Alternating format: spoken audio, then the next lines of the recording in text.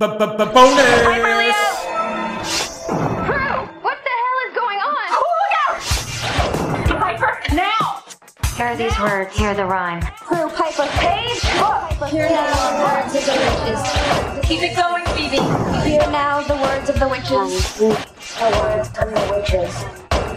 The words of the witches. Crew, Piper, page, keep chanting. Hear now the words of the Keep it witches. going, Phoebe. Keep it going. Hear now the words of the Keep chanting. Words of the witches. Hear now the words. The words of the Finish the story. Crew, Piper, page, book! Keep chanting. Hear now the words of the witches. Keep chanting.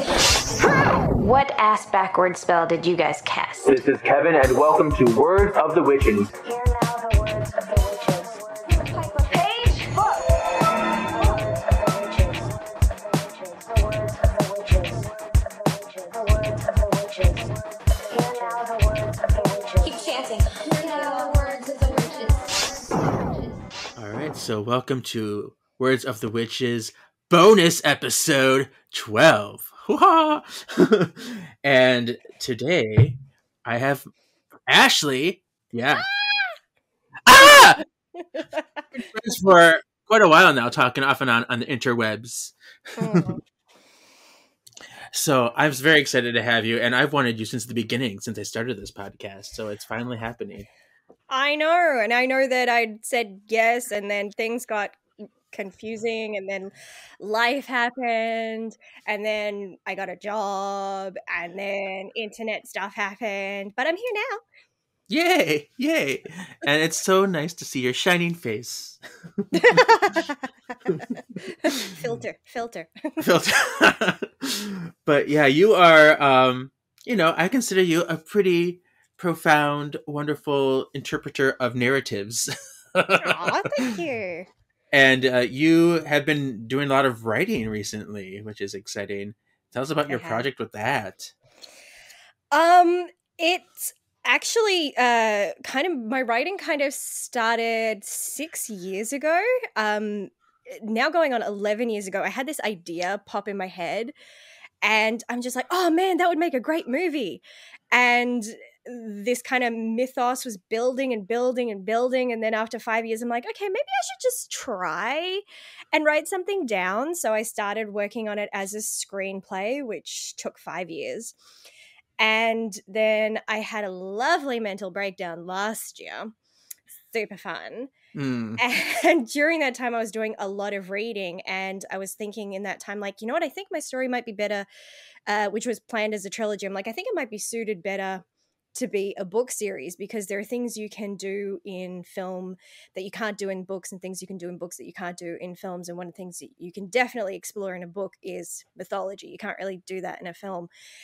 So I started adapting this screenplay into a book. And then within a couple months, I had written one book, and then I came up with this other concept, and then I'm like, that developed into a 7-book series, and then I came up with another book concept. So I was like juggling 3 different things, and now suddenly I've completed like 5 books, and I have one of them published, and it's nuts. It's been massive seeing all of your updates. There's more and more. You're creating a whole world, so that's pretty amazing. It's fun. It's crazy, but I'm passionate about it. And, it's kind of the same thing that I love about all Charmed and all shows that are about paranormal and supernatural. It's the mythology that I always am drawn to. And now I'm just creating my own. Yay. See, that's beautiful. Well, speaking of, Charmed, how did you, you're one of the few people who I think are as obsessed as me. So how did that, come to fruition? How did you discover the show? I remember 1998. I saw the very first trailer on TV. And, even though I don't remember all the details of the trailer, I definitely remember parts, and I remember how I felt.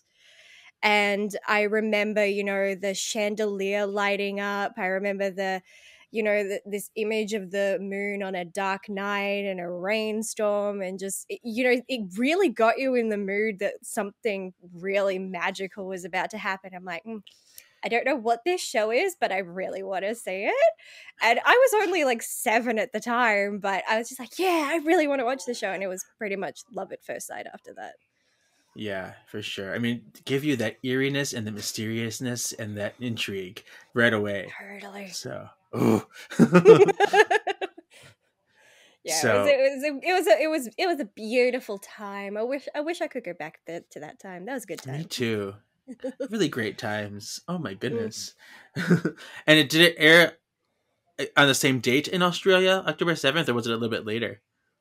No, it definitely didn't air at the same time. It may have even aired in 1999 maybe, but Okay. yeah, because usually whatever happens in the US, we might either get it at the same time or we might get it a few months later, depending on like if it's one of those shows where they're like, we're not sure if we're really going to pick it up yet, so we're not going to send it to other countries. I don't know. I'd have to Google that. Yeah, curious. You think I would So- know, but my brain is like so stuck on like American knowledge that it doesn't even realize it's like, we're in Australia, right? It's like, whatever. Oh, it's there, right? Yeah. So today we're not going to be talking about any books or comics or novels because we're in a bonus episode. We're going to talk about death and the afterlife. What fun stuff. Tears may be shed. Tears may be shed. So I prepared myself. I should have brought tissues. Oh, I can wrench in them if I need to. And this came to mind for a good topic for you because of what you said while I was covering the novels right between the Prue and Page books. And so I really enjoyed what you said about why they didn't bring Prue back. So let's tell the world, if they didn't listen to those, why you thought it might have been cruel to bring Prue back that early. And why you're glad that she didn't appear. We know that for, behind the scenes reasons it wasn't going to happen. But even if that had been an option, I don't think that they should have done it. It would not have suited the story. How it ended up being written ended up being such a well thought out depiction on grief in a subject matter where we're dealing with magic. And here's one thing that I will say, because you in the previous episode, you're talking to Chase Hansfield and you're just like, I didn't get my closure. It's like, I wanted to see Prue. And I'm just like, and here's the thing, and I'm hoping when I say this that Charmed fans will kind of relax a little bit. When every Charmed viewer was Piper. We were all Piper.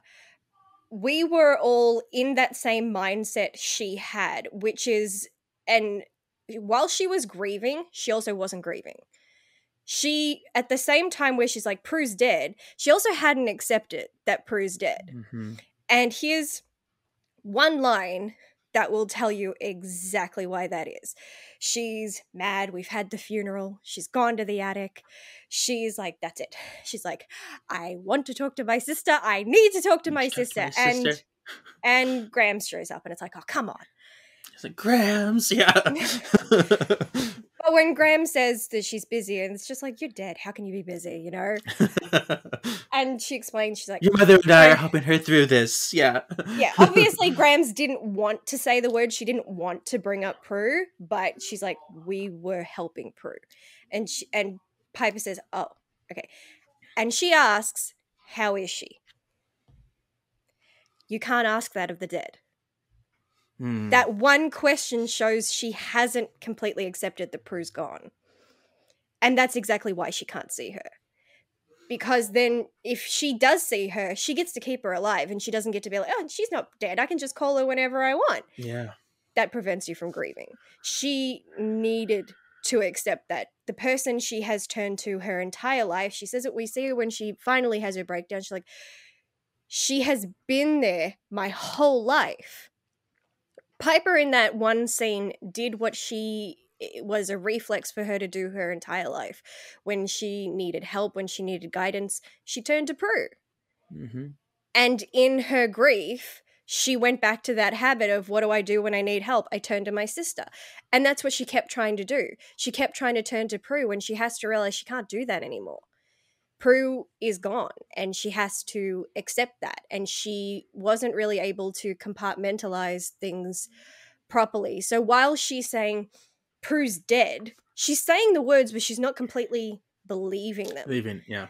And that's why we don't see her really have a breakdown and accept Prue's death until Hell Hath No Fury.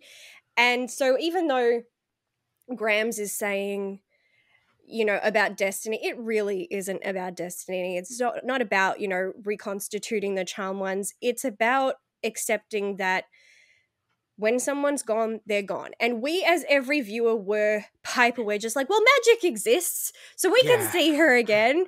We were angry. We were, you know, grieving in different ways. We weren't ready to really let her go. We wanted her to still be alive. And I get exactly what you're saying. And that is grief. That is life. You know, we lose someone, and maybe whether it's someone we love or someone we hated, we're just like, I didn't get to say what I wanted to say. I didn't get to say goodbye. I didn't get to tell them I love them. We were feeling all the same things Piper was feeling, and we were also in that mentality of, well, magic exists, so we can get her back and we can do that. And that's just not life. You can't do that. And Piper needed to learn that she couldn't do that. She also needed to mentally prepare for the fact that she was now the matriarch of the family. It was Prue, and now it was her. It was now going to be her job to take care of the family and do all that stuff. So she needed to learn that she had to let go, and she couldn't have that mindset of turning to Prue anymore. And she became a kick-ass matriarch of that family. So it worked out. But as you said, why I said it would be cruel is that nobody ever really looked at it from Prue's perspective. Right. Like, there's a our selfishness, you know? Yeah. Grams exactly said that she and Patty were helping Prue adjust to the fact that she's dead. You know, 1 minute she's alive, she's doing her thing, and then she's gone. Any dreams, aspirations, things she may have wanted to do in her life, she doesn't get to do that anymore. She has to accept that she's not going to see her sisters again. She's not going to have a life with them. I don't know, if she wanted to win a Pulitzer Prize for photography, she's not going to ever do that. She has to come to terms with her own death. And if she is among the living and talking to Piper, she can't do that. And it's kind of just a cruel reminder of a life she can't have. Yeah, and you don't know how long to stick around. Yeah, she might. We've seen that happen with many ghosts who can't accept their death, and it wouldn't have been fair to her. And we don't know how long that could take for because time moves differently in the spiritual world. So it could take her. You know, she could come to terms with it fast. Could take her years, where it's just like, yeah, I'm dead. Holy shit. Right. So, yeah, it wouldn't have been fair to either of them to have that happen as much as we may have wanted it to. But the fact that we felt the same anger and frustration as Piper was really just us all experiencing the grief of Prue's death. For sure. And it's fitting. And I love how you talked about how, you know, even when they brought back Grams and they saw Patty, it was, you know, years after the fact. You know, this was with Prue is still relatively fresh.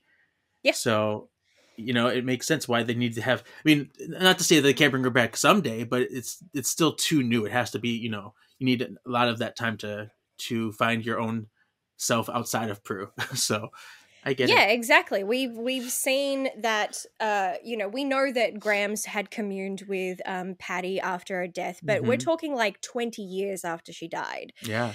And we can tell, even though, you know, the show sometimes writers mix some stuff up. If we go into season 8 and we're in the final episode and you know, they're collecting Grams and Patty from the past, Patty walks into a room and Grams faints.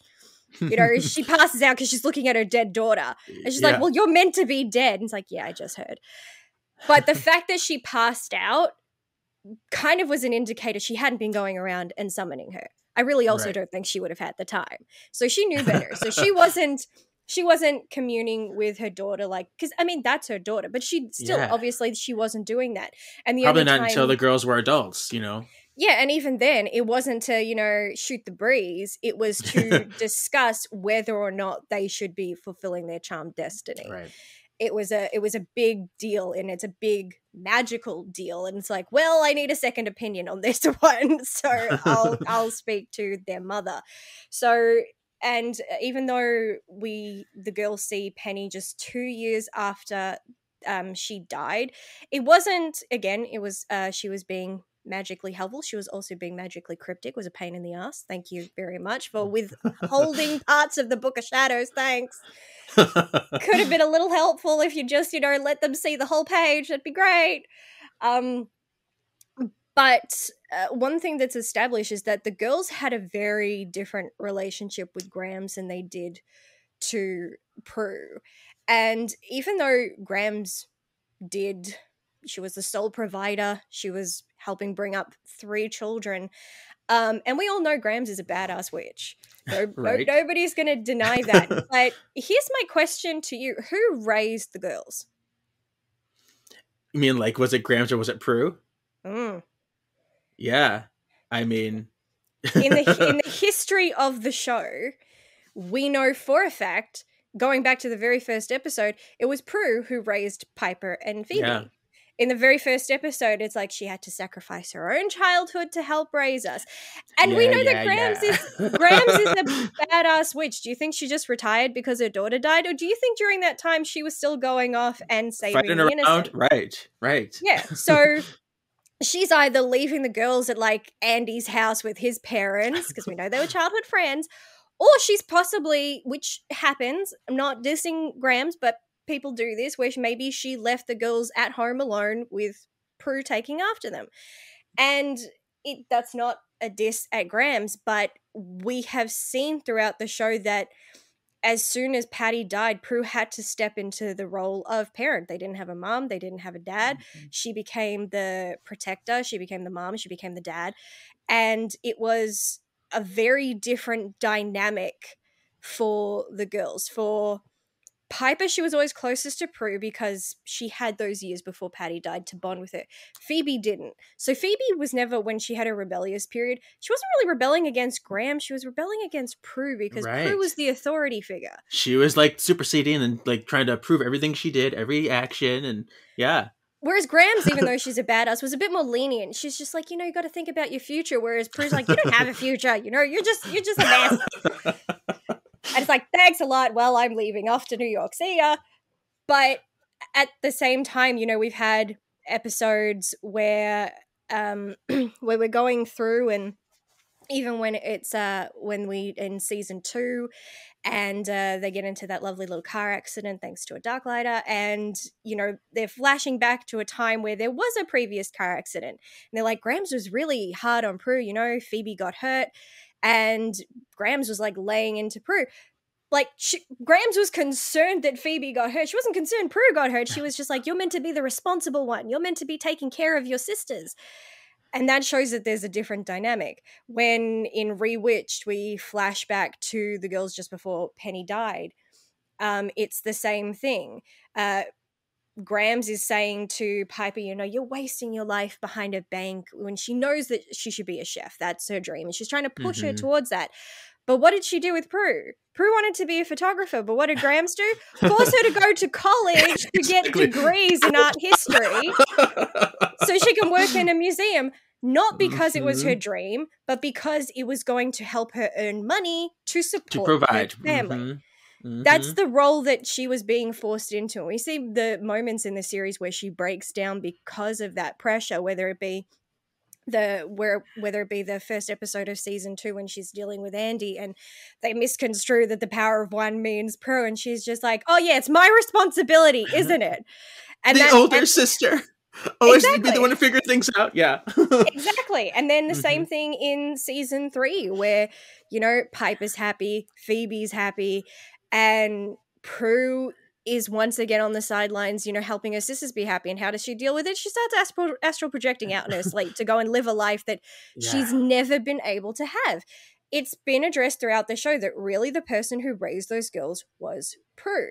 So that's why there's such a different dynamic, and why it was never going to be easy for them to see her ghost in any capacity. because they had a much different relationship with Prue than they did with Grams. For Grams, it's easy because it's almost like they had like a jovial relationship with her. It's like, yeah, we're just casual, it's all good. But yeah, with Prue, they're very attached, you know? yeah, it's very different. Yeah. And I think if any sister died other than Prue, I think Prue would have taken it really hard because she would have wanted to be the one to die. She would have been upset that she was still alive. Yeah, she would have felt like she failed. Yeah, failed. Mm-hmm. You know, because that was her thing. She's meant to be the protector. So if one of them died, she failed in her duty to protect her sisters. So, which you got to feel bad for her. It's like, Grams, you fucked that girl up. I know. Grams, it was your job to take care of these kids, not make the eldest step up, you know. And it is a thing that happens. It does happen in a lot of families where the eldest has to step up and become the parent, and it happened in this case. But Grams, damn, you should have done better. So I want to talk about some episodes where, you know, the characters learned life lessons about death, and you know, learned they had to accept certain things, because there's quite a few throughout all these seasons and things. And every sister like gets like their turn to learn it, because sometimes like, or they learn it and then they forget they learned it and they have to learn it again. But then again, I think that again is just so very natural, because whenever you lose someone, it's going to be different every time, and you'll process it differently every time depending on where you are in life and your relationship to that person. So grief, it's and death, it's never something you really stop learning about. So I think it made sense that it kind of kept being revisited throughout the show. Yeah, for sure. And I think about like too, when they do that seance in the summit area, she's like, when you lose someone, suddenly there are no goodbyes, you know? And she's like, be careful not to lose each other. And like, you know, she's like, get through in those little life lessons in there. So, well, like, prepare, because you're going to need to remember this in a few months. Exactly. But, you know, like Prue too, she had a hard time really coping with Patty's death. Because I think she probably looked up to her mom in the same way that her sisters look up to her. And so she was feeling those same feelings. So, you know, we learned it from Fear to Eternity and P3H2O and all these things that she's going through. Death Takes a Hallowell. So, yeah, I mean, we heard when the girls finally, you know, get to see Patty for Piper's wedding, and Prue says, I just wanted to make you proud. And, you know, so I'm sure probably in the back of her mind, she's like, is this what my mom would have done? Am I making her proud? Would she be proud of the woman that I've become, of how I've taken care of this family? And Patty said it. She said, you took care of this family better than I could have. And kind of true, because Patty's dead and Prue was alive. So it's kind of not true. But,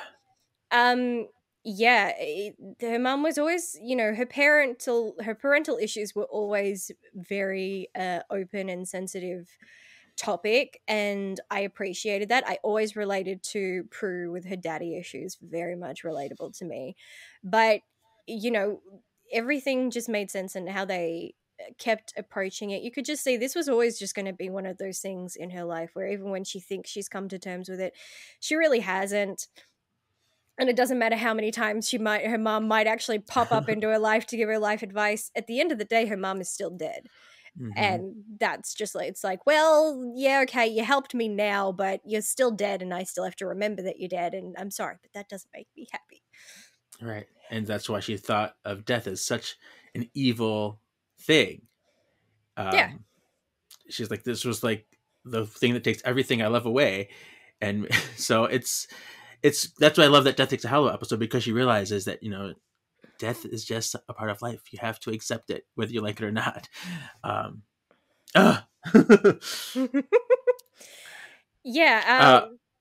It's beautiful to discuss it and see that, because so many people would have related to Prue in that episode, where it's like, imagine if death was a real entity. Maybe not with the cape and the scythe, but still, you know, and you know, it's like, oh, well, okay, I blame you for all this shit. And it's like, well, I didn't actually do anything. I mean, death doesn't go around killing people. No. He just helps their souls move from one place to the next. So you can't really blame him. And when it's someone's time to go, it's someone's time to go, as hard as that is. And he's just saying, this is just life. It sucks, but it's life. Yeah. Oh.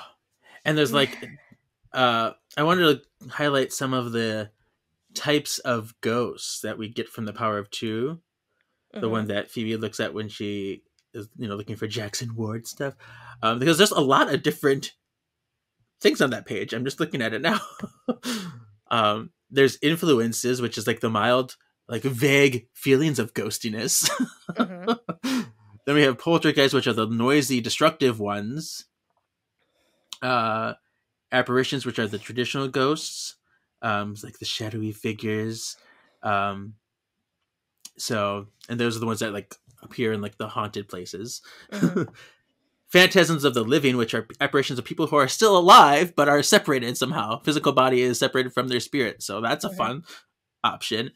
Unless you're the person going through it, not so fun. I guess, yeah, not so fun. And then they said hauntings, which are the result of psychic phenomena of, I guess traumatic experiences. So that's where like the hauntings come from. So those are like the types of ghosts, which is that's kind of fun to highlight. I want to talk about the afterlife and what happens to people after they die. I really appreciate in the series that wasn't ever something that we saw. We see what happens before you get to the afterlife. We've seen, we've seen planes of existence, like, oh, this is where you go before you go to the afterlife, but we've never actually seen the afterlife. It's good to kind of keep that mystery. I like that too, because we've never seen the ghosts there. They always come to our realm. Yeah, exactly. And especially when, you have Graham saying, it's like, I do have a life, like she was mid-conversation with someone when she gets summoned, and it's just like, what? It's just like, oh, what? You think because I'm dead I can't have a life? It's like, it's the afterlife, it's a whole different ballgame. Yeah. And there's got to be a really good hair salon there or something, because every time she appears, her hair is different. I want that salon. I want that one. Right. Maybe you can like magically will your hair to like change. Maybe. Cool. Yeah, a bit like Metamorph Magus, like I'm Nymphadora Tonks, Like, just change it when I want. Which there you go. If I want to change my hair, it costs me like $500 and 10 hours to do so. So, and this is something I know how you feel about the comic books, because you're not a big fan of them. And I was going to have you on for issue 0 and talk about how much you hate the comics. Hate's a strong but very accurate word. We don't go into it too much, but tell us a little bit about why you hate the comics. Because we're covering them now. So I always have to remind myself that the books and the comics are not canon. They follow a completely different set of rules. And I just can't accept it. When you create a universe that has the supernatural, you create your own set of rules, mythology, lore, whatever word you want to use. And you need those rules to get every story from A to B and make everything line up and make sense. And when you go against those rules, the entire universe just suddenly starts to crumble. It becomes a hot mess. And it when somebody says something that they shouldn't, that they're doing something, then I'm just like, yeah, but in season 1, we established that you can't do that. My brain fries, because it's like the equivalent of, we learn science in school, and it's like if somebody came up to me one day and was just like, you can set water on fire with just a match. And I'd be like, well, you can't. It's like, yeah, but now you can. It's like, well, science dictates you can't. It's like, yeah, but now you can because I say so. I'm like, what the fuck? Right. And that's exactly how it is. It's like, you can't create something, establish something, and then completely contradict it just because either you forgot or it suits you. Because then nothing makes sense anymore. It's just chaos. Yeah. It's just chaos. It is pure chaos. Yes. And I can't. It gives me anxiety. Yeah. So when we talk about this afterlife stuff, I'm going to bring up some comics concepts, and that's why I wanted to get that out of the way first. Breathe, Ashley, breathe. Breathe. We're going to talk about this because it bothers me too. Because okay, so let's go off just the afterlife. The afterlife they call the beyond in the comics, I guess. Or maybe it's the, I guess I don't think they ever actually say it in the show either, but I guess it's just where they go. The beyond, yeah. Sure, okay. It is a region within the upper regions where the elders are. So the elders have access to the afterlife through a golden gate in the upper up theirs. Okay. Interesting. Yeah. I was just trying to read your rage. So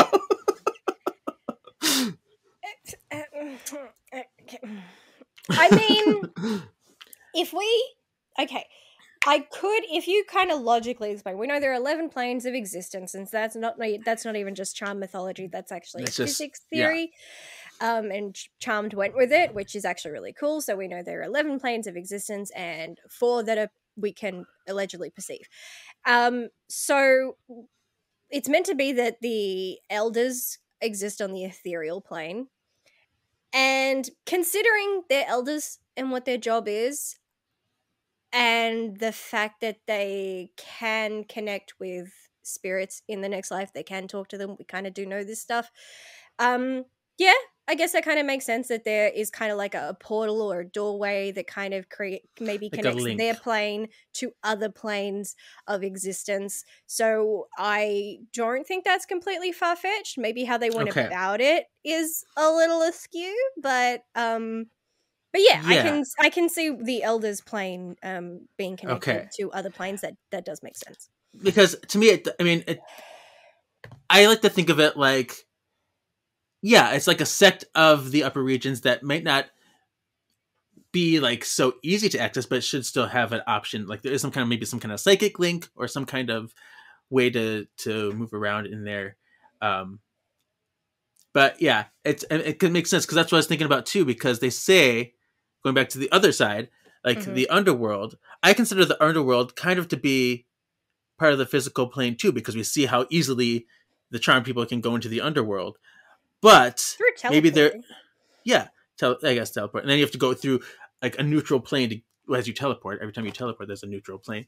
But I think maybe there is a hell sect of the underworld that's where like the more of the afterlife, the souls go, versus like the demon part. Like I feel like the demon part is like the elder part of the up theirs. If that makes sense. So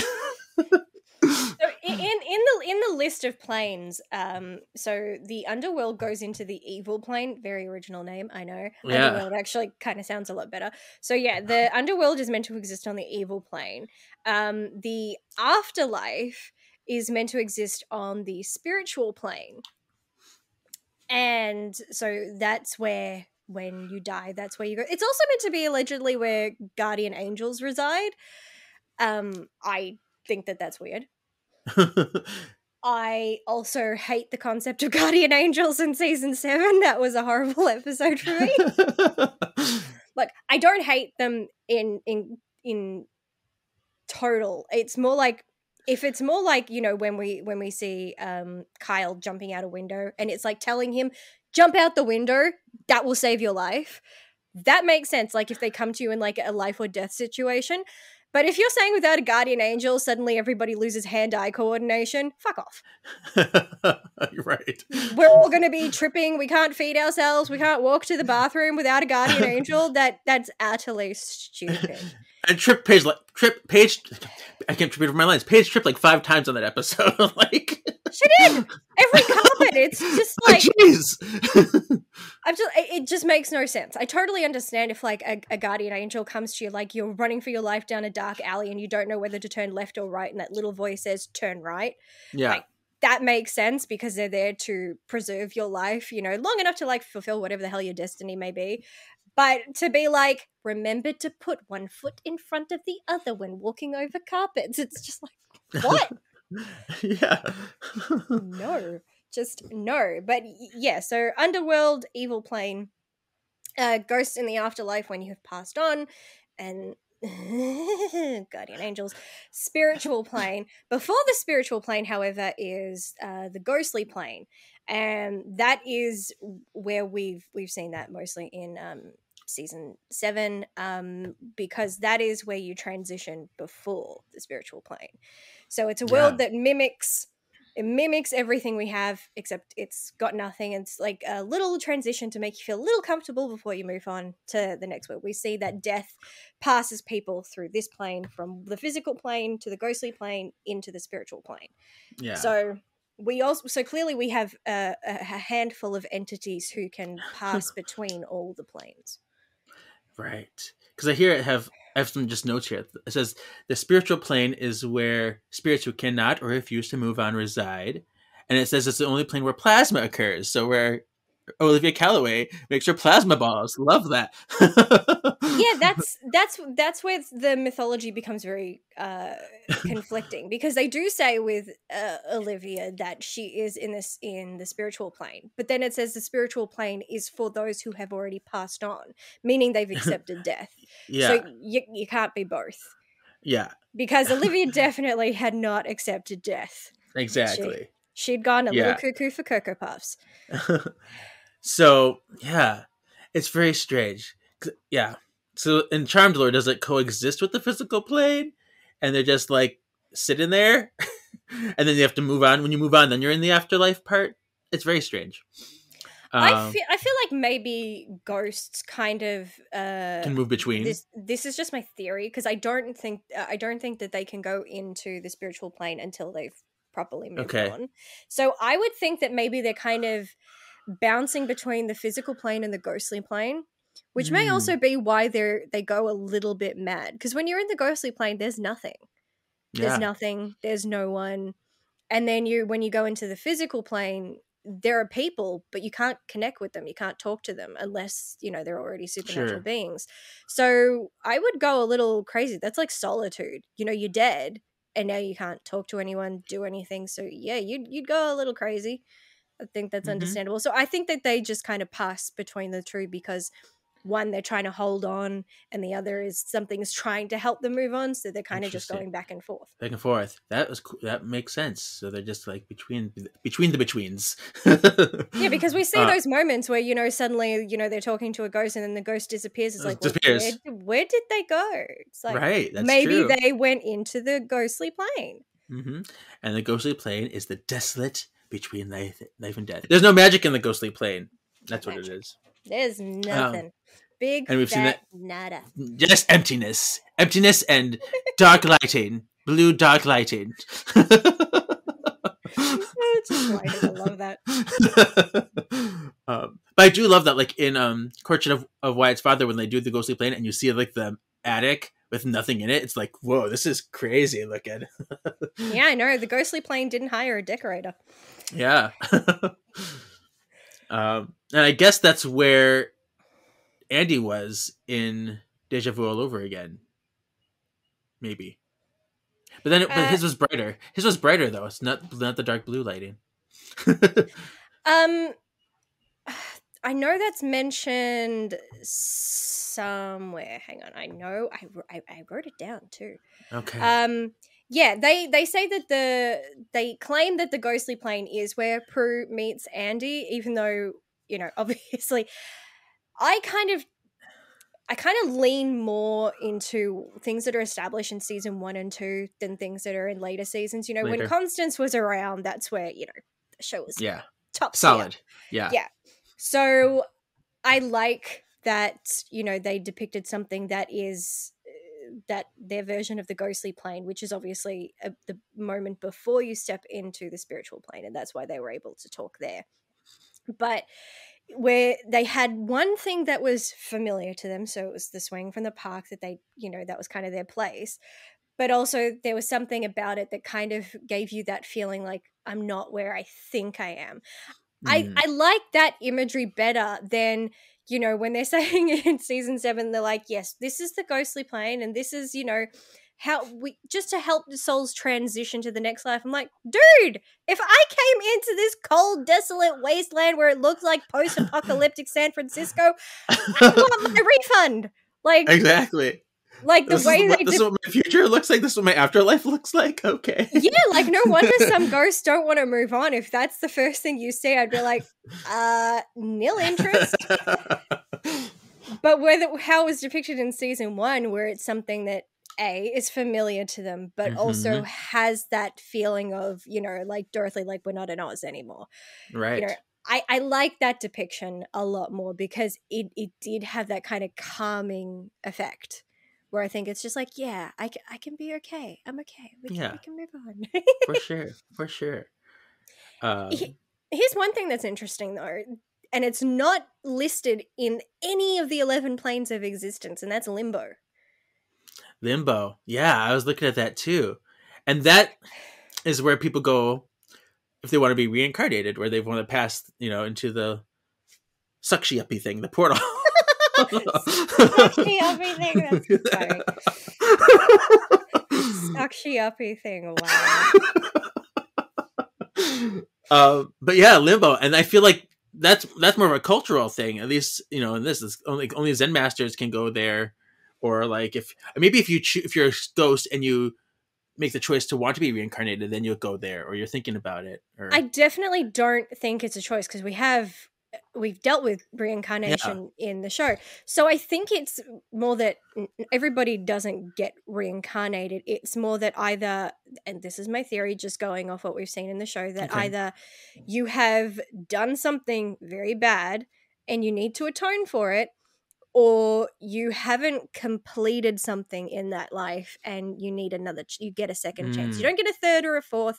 You only get reincarnated once and that's it. So that's my theory, because we know that every single charmed one has been reincarnated once. Yeah. And I think that they were all pretty damn good reasons. So Prue, Piper, Phoebe, we all know they were cousins in the 1920s, and Phoebe's past life, Pearl, she was a bad witch. She's a bad witch. She fell in love. She fell in love with a bad guy, which, she carried that trait on into the next life. And so she was reincarnated. It's like, okay, you need to do better next time because your life choices sucked. But then the same thing happened with Prue and Piper's past lives, Phoebe and Priscilla.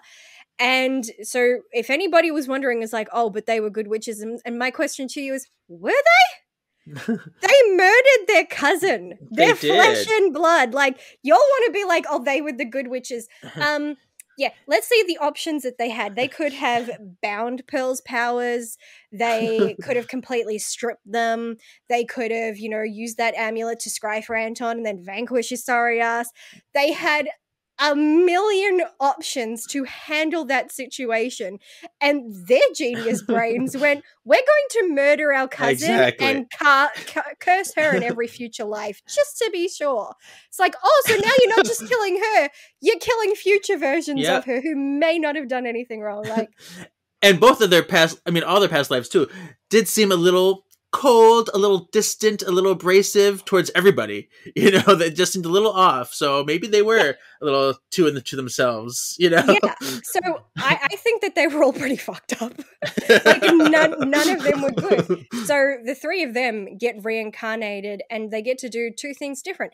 One, they get to be better people, and two, they get to form a better bond by being sisters instead of cousins. It's like, you sucked as family. Now you're going to be sisters, and let's see how you do this time. So that actually works. It totally makes sense. It's you, all three of you made mistakes in your past life. We're giving you a second chance. Do better. And guess what? New destiny. Charm one, save the world, la la la la. Paige, evil enchantress. She did some fucked up shit too. And so the universe went, here's the door. You're gonna do this a second time.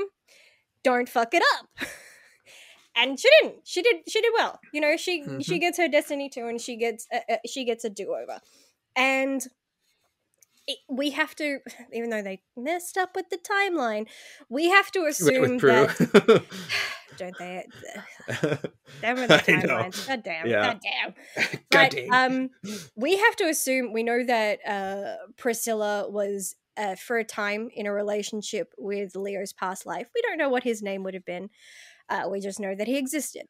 He Yeah. would have either had to have died in 1924 or a couple years prior, because Leo was also born in 1924. 1924. Mhm. So you can't be reincarnated if the soul still exists. This is not how it works. Mhm.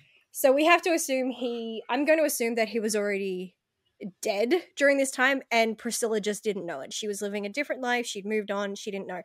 Yeah. And perhaps he wasn't really that great a person either. And so he gets reincarnated and he becomes a better person. He becomes a medical doctor in the war, and he did such a good job. They're like, you know what, you did really good in this life. We're going to make you a white lighter. It's like, we're rewarding you for your good deeds.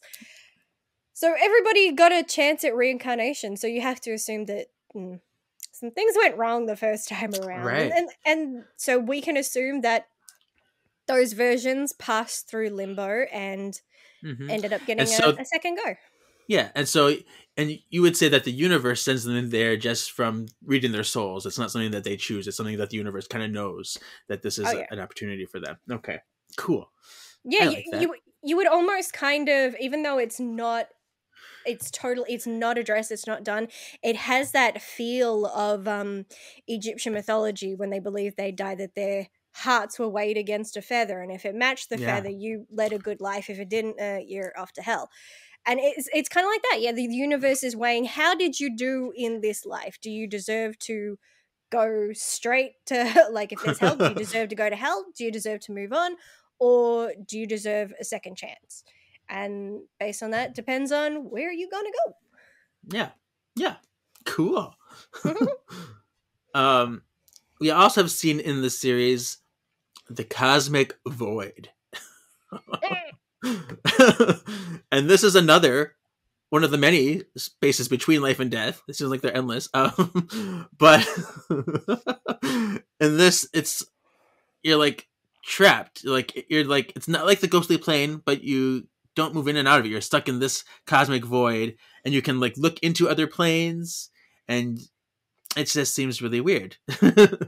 They can't interact with the planes, but they can see. They can observe. Is it established as a plane of existence, or would you say it's like more like a dimension? And maybe it sounds more of like a dimension to me, I think, because to me it almost like exists like somewhere, like a little pocket somewhere. Yeah, because that sounds more like what happened in Apocalypse Not, when Mhm. the merging of the Charmed Ones and the Four Horsemen accidentally opened a vortex. They weren't sent, War and Prue weren't sent to Right. a kind of another plane. They were stuck in a vortex, and which I guess by that theory you could say that a vortex is kind of like a place between planes, and that's kind of where they're stuck. So that kind of lines up with what you just said, because in the 11 planes there is a cosmic plane, and that's meant to be the realm of the fates, and people like the angels of destiny reside in the cosmic Yeah. plane. Yes, I love your mythology too. You're such a like connoisseur of that stuff, so it's great to get this. I little have been connection. called a walking charmed encyclopedia more than once in my life. But yeah, and apparently this cosmic void is the same place where like Cole was in the 7-Year Witch, Okay. and like where Piper was when she was like in that Thorn Demon. Interesting. Yeah.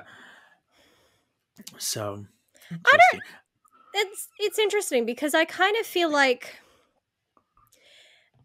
I mean, Piper was dying, but she wasn't Yeah. completely dead. So it's almost like she was in the ghostly plane, but she wasn't, because it was depicted completely differently. But she was dying. And there was the other, and she was, teetering between life and death, and nobody could see her. Right. And every time Right. she tried to like go somewhere, she was basically pulled because she's still attached to her body. So that's the area where you were saying people, when they have kind of, out of body experiences. They're alive, but they're not Exactly. dead. Right. And right. that's essentially what was happening to Piper. But again, that's not, she wasn't in the spiritual plane, and it leans more into the ghostly plane. And I'd just say, like, they depicted it wrong because that's the writers and that's what they do, then they're notorious Yeah. for. Yeah. So, yeah. Cool. But yeah, that's where, in my brain, that's what I'm thinking, like, cosmic void territory, even though it's kind of vague. Very, very, very vague. Yeah. Yeah. And then we have, in Charmed, the demonic wasteland, which is strange because, it's where the essences of demons who have been vanquished go, because we know that demons don't have souls. Mhm. So it's like their powers go there, I guess, to get eaten. Right. But I'm not going to get into what that actually is in the comics because they change it. But yeah, it just makes me wonder, like, what is that? It's like, is this another plane? Does it exist in the underworld somewhere? Is it something different? Well, one thing is that allegedly, where I would say that little realm, that demonic wasteland exists on the astral plane, because in the astral plane, infinity is frozen, and it's where souls of the vanquished go, and that is literally what happens. We see demons, they're vanquished, they go there, and the magic kind of resides there, and they were either eaten by a lovely little beast, or they're like Colin's, just like, screw you, I'm sticking around. We also know that the Nox demons in season 8 couldn't be vanquished, so they were sent. So they were sent to the astral plane because they'd be frozen in a semi-vanquished state there. Yeah. So that was like the best way to get rid of them. Yeah, because there's no time in the astral plane, so it's just kind of stuck there. And if we kind of also, if we think about it, we know when Phoebe ventured into the realm where Cole was, she astral projected. She did, yeah. She astral projected to get to there, which would then further indicate that it was on the astral plane. I like that. And also Chris has ventured into the astral plane, which was that was really weird because they're like almost making it sound like there's a demonic market in the astral plane because of those stupid Stillman sisters. It's like, oh yeah, we have this athame, we believe it comes from the astral plane. Like, it's like, what? You think they're selling knives there? Really? And it's got the triple chrysotile on it too. Like, the fact that Chris was like, he didn't even hesitate, be like, okay, like, yeah, sure. Like, my ass would have been like, really? Okay. I'm gonna think something is wrong because I don't think the charm ones are that stupid. Mm-hmm. But it took him a while, so he wasn't that bright either. Whoopsie. And we know that's where Abraxas was too, was on the astral plane. He was on the astral plane, that's very true. So interesting. So yeah, a lot of things go on in the astral plane. It's a busy time. I know the astral plane has been depicted in the comics. I don't agree with their depiction. Prue going off into the astral plane to look for shit. Like, no. Stop the insanity. I'm gonna be thinking about you every time I go through a new issue. I'm like, what would Ashley be thinking of this right now? Ashley would be ripping her hair out right now. And then we also know that there's purgatory, and this is like a real thing in mythos, general mythos too. Yeah. But they say it's between Earth and the underworld, and this is where it's like essentially like a prison for people.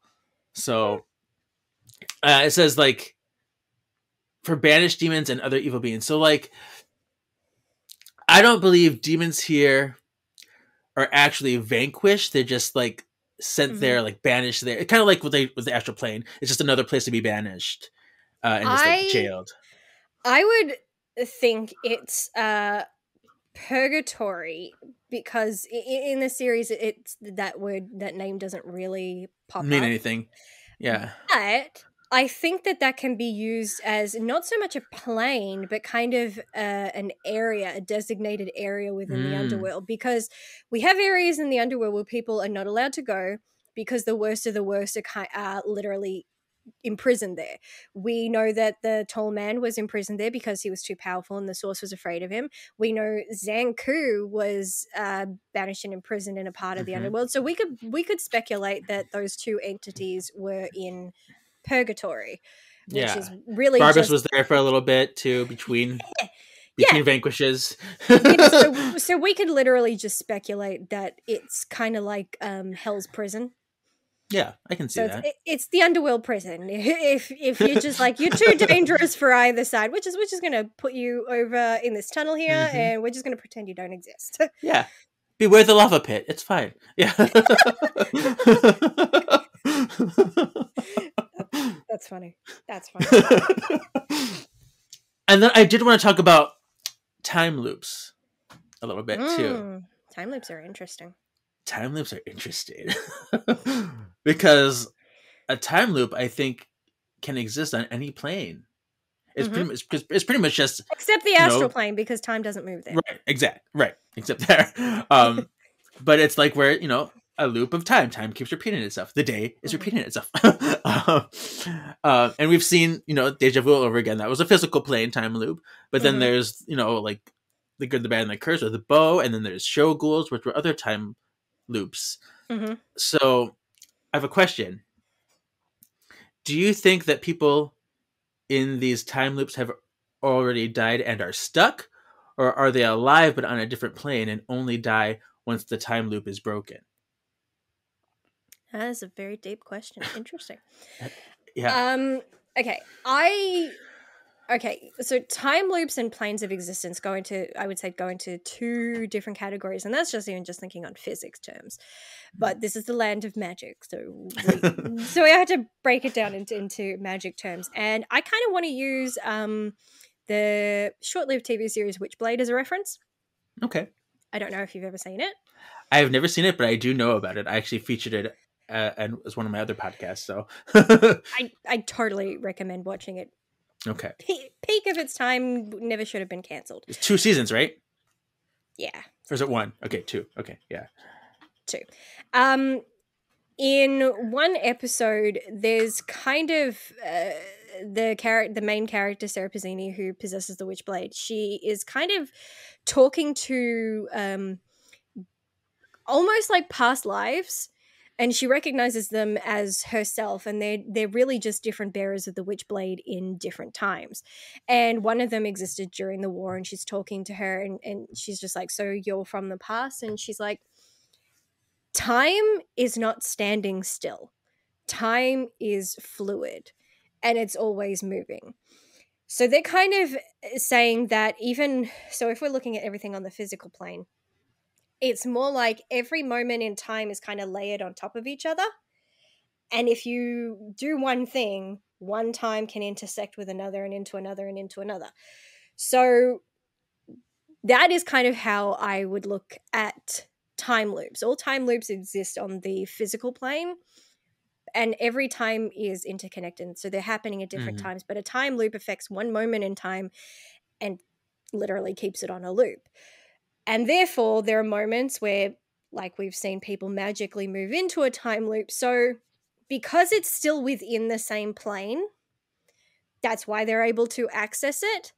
So time loops both exist in its own time and in the exact same time as everything else, because everything is moving together. Which is also why people are able to time travel. That's not a word. Why they're able to time travel in this universe. It's not that they're entering a different plane. It's all the same plane. It's just a different time, but all time is moving at the same time. Yeah. It's fluid in constant motion. So if you look at it like that, things make a little bit more sense, or at least I hope that I've said it in a way that makes sense. Yeah. I mean, anytime you get to these concepts, you're just like, ooh, it's so cool though. Like, it is. Yeah. It is, especially, the way that they discuss it, that, a time loop is either a curse that is either created by someone or an event. And the person one, that's just like, yeah, someone was a dick. But the event one, that one Yeah. is like, that's like gives you chills, because Exactly. when we go back into that moment in season 3, and you just find out that it was the fact that this innocent man was brutally killed, and everybody just sat back and watched it happen, that it was such a cruel event that it created a time loop. Yeah, And like a they're all- universal trauma. Yeah, they're all stuck reliving this moment until they just choose to do something differently. But at the Mhm. same time, it's really cruel because they don't know they're in a time loop, so they don't Yeah. know that they should do anything differently. So they're punished to keep going and going and going, and you just hope in one version of this loop that maybe one of them will do something differently. But no, it ended up having to be Prue and Cole coming to save the day. So thank God for that. Right. Ooh. But in that same moment, I would theorize that two planes of existence collided in that episode to allow Phoebe to connect Mm. with our lovely little time loop psychic. The Because psychic link. Oh, yes. because there is meant to be one of the planes is called the mental plane, and it's meant to be where mental abilities come from. So premonition, telepathy, telekinesis, empathy, projection, stuff like that. So you would kind of say that plane can recognize people who have those abilities, because that's where their abilities come from. So you had Phoebe has the exact same ability as, help me because I've forgotten his name. The bow? Thank you. Yeah. So Bo and Phoebe have the same abilities, so their abilities come from the same plane. So Mm. in that plane they would be and intersect by their abilities alone. So you can theorize that there was a plane kind of in that episode. It just wasn't depicted in the way that we would think, but the mental plane exists, Yeah. and it was kind of in play in there. So there's that. Cool. So, I guess getting back to the question I asked, I don't. What does that mean for it? That, or maybe it's both. Maybe they are alive and dead at the same time. It's hard. It is. In I would say in the time loop, they're not dead because they keep coming back. But Mhm. in every other version of that time, they are dead. Except for that one Okay. little pocket of time. Gotcha. They're alive in that pocket, but in every other time continues to move forward. So Sure. in those times, they're dead. Okay. Yeah. I can buy that. It makes sense to me. Cool. Well, that's fun. Fun to talk about. That's all I had on my list. Anything else that you want to say? There really are. There's so many planes. So I many. mean, they're 11, and we haven't even, I think we Right. mentioned half of them. Right. There's also meant to be, there was also meant to be, one was the casual plane, which is not a very original name, very cash. It's meant to be the highest and most mysterious of the 11 planes, and little is known about it. So, who knows? They say that in the casual plane, it's meant to be where deities dwell. Mhm. And if you look at that, then I would say it was where you would find like spirits like Shakti and Shiva. That's where they reside, because it's like, where did they come from when they're summoned during a wedding and then possess Piper and Leo? It's like, well, where were they originally? So you could say they reside in the casual plane until they're summoned into the physical Okay. plane. Fun. So that's that theory. We know we've already done ethereal plane, evil plane, ghostly plane. There's a good plane, so you have an evil plane and a good plane, but the good plane is meant to be the origin of good magic and morality, and it is a place that enables mortals to choose between right and wrong. I have no idea how that plays into things, how that intersects with the physical. It kind of sounds like they exist at the same time. I don't know. Maybe the good plane has a tie into time loops. At least the version where if you do something bad, you get stuck in a time loop. Maybe the good plane kind of influences that. I have no idea. These are just theories. Sure. There's also meant to be the love plane. The love plane. The love plane, not to be confused with the love boat. Oh yeah. Another airspace show. There's so many references today. Yeah, the love plane is meant to be a realm reached only by climactic energy achieved through lovemaking. Oh, fun! Does that take Does that play appearance in your books?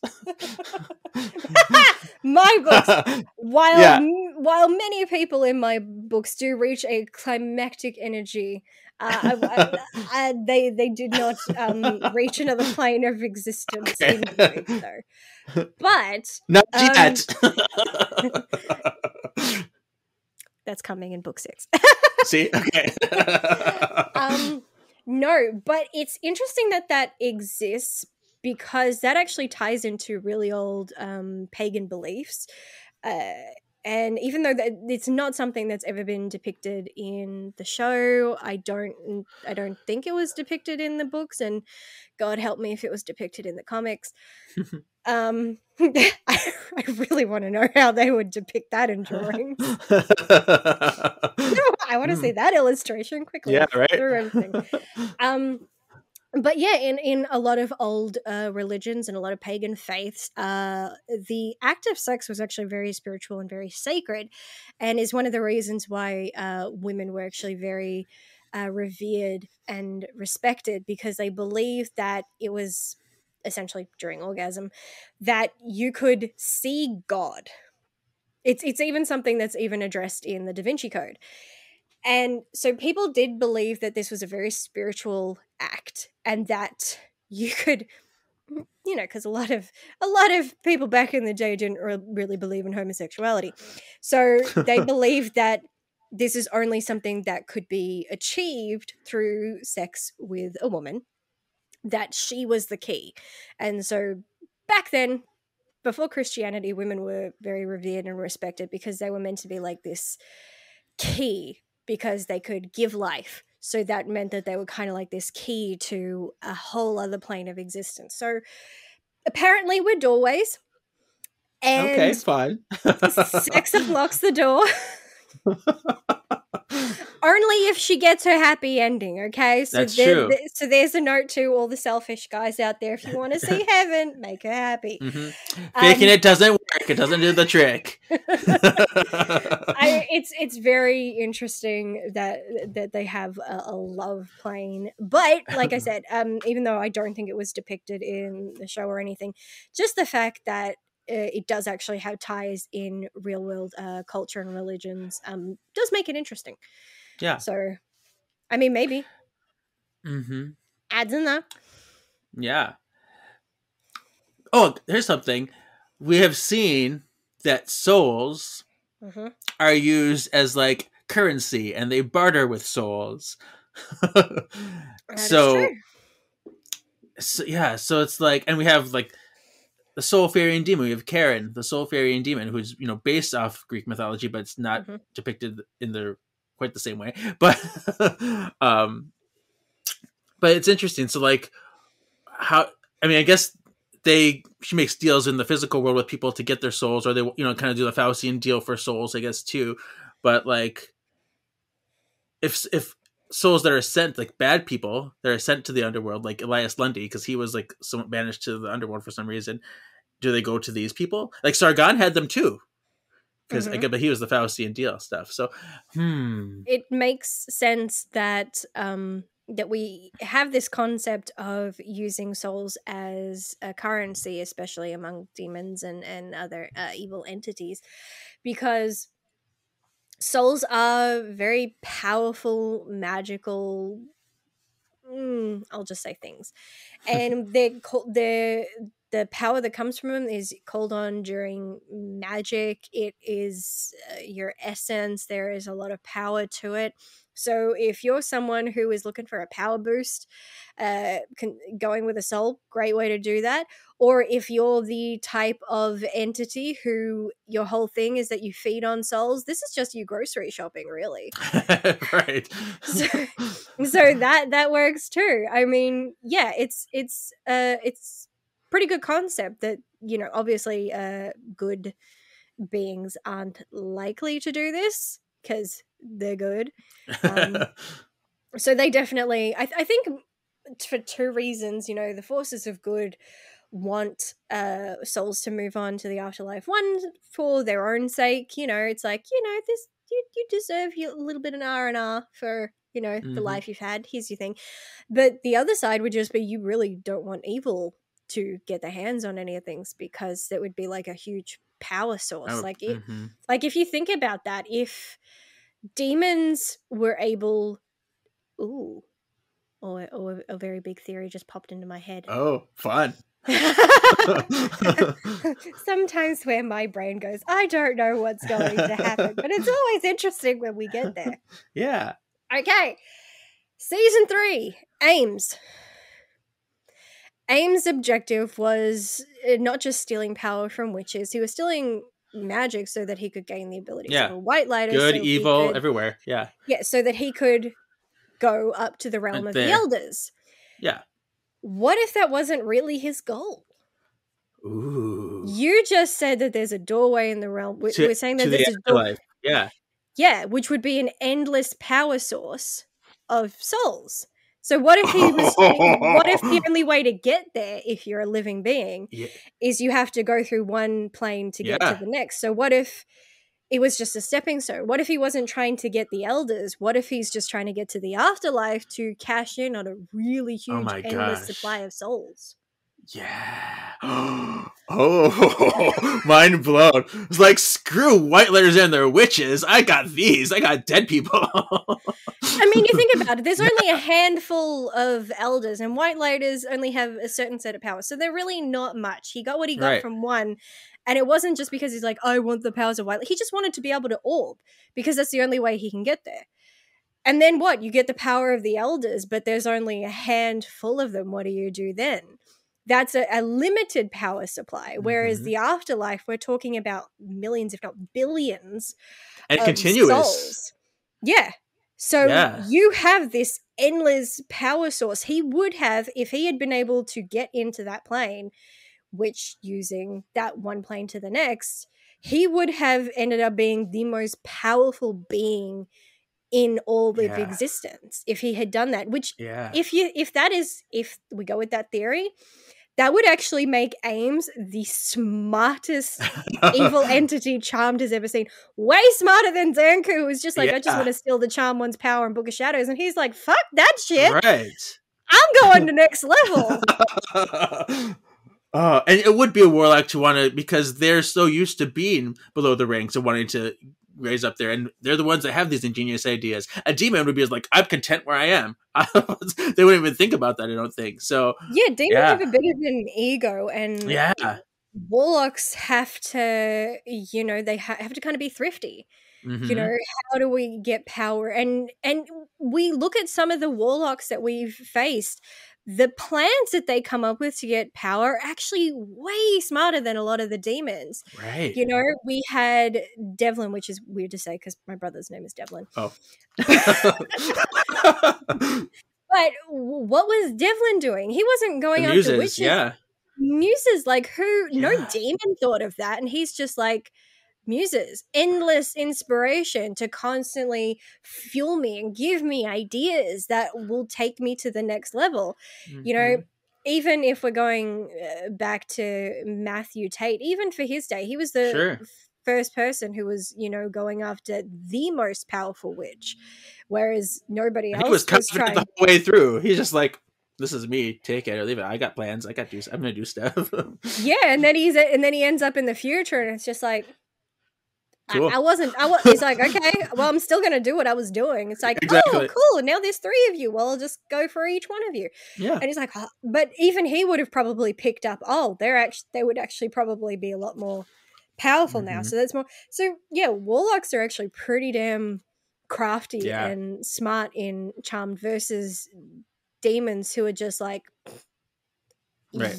I've got power, but I'll go for a little bit more. And what they think is like total world domination, it's short lived.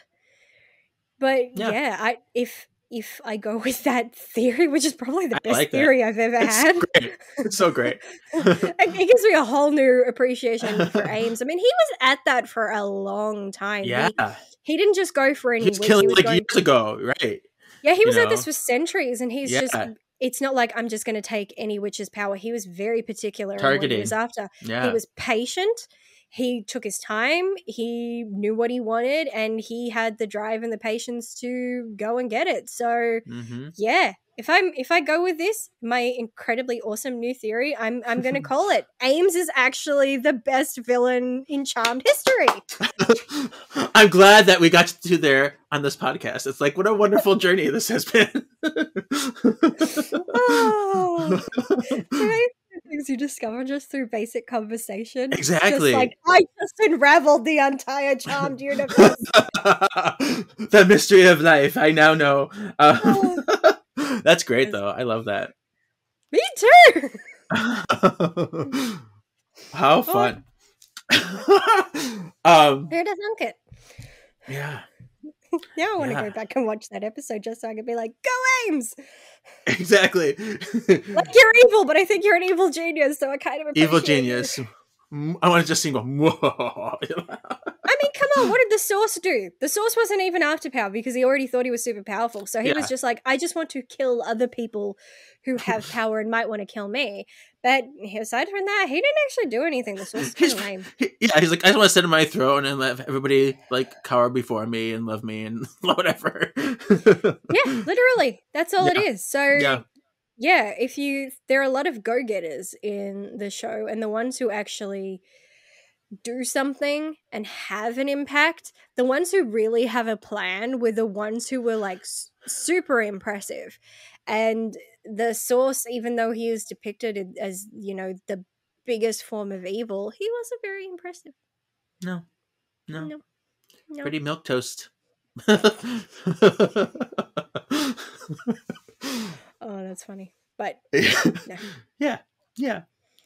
Okay, cool. Well, I don't know what else to say now. I'm just like so happy with like high off of excitement off of this. Where can people follow you and find you and see you and stuff? I am mostly on Twitter these days, ADB_stories, where I mostly just promote a lot of my writing in the books and let people know what platforms they are and when they're coming out on paperback. I do have Twitter, which is also ADB_stories, because I don't, but I mean, you can still follow me there. If you message me, I'll talk to you. I'm not a bitch. Yeah. Except for when I'm a bitch. It's all for the right reasons, though. Totally. Yeah. And aside from that, you can, you know, find my profiles and my books on Good Novel, iReader, iStory, and Amazon. Yay! Yay! Yeah, and you can follow this podcast at Words of the Witch. Oh, look at that! It's a beautiful. That's gorgeous. Shameless plug. I know, isn't it stunning? Shiny. Oh my gosh. I know, I love this book so much. That's gorgeous. I know. Oh my I actually goodness. I regret the fact that there's a moon there. But it was like, yeah. Oh, see, you're so wonderful. I know. I can't wait for the next one to come out, but my editor's taking her time. Okay. Fair enough. She has a life and children Yes. and a podcast of Yes. her own. See, we're all creating things. We're all doing stuffs. Everybody is busy. Yeah, that's true. These are the times. These are the days we live in. These are the days of our lives. Yes. Oh, God. And anyway, you can find this podcast at Words of the Witches everywhere, except for Twitter where it's Words of Witches. It's a little bit different.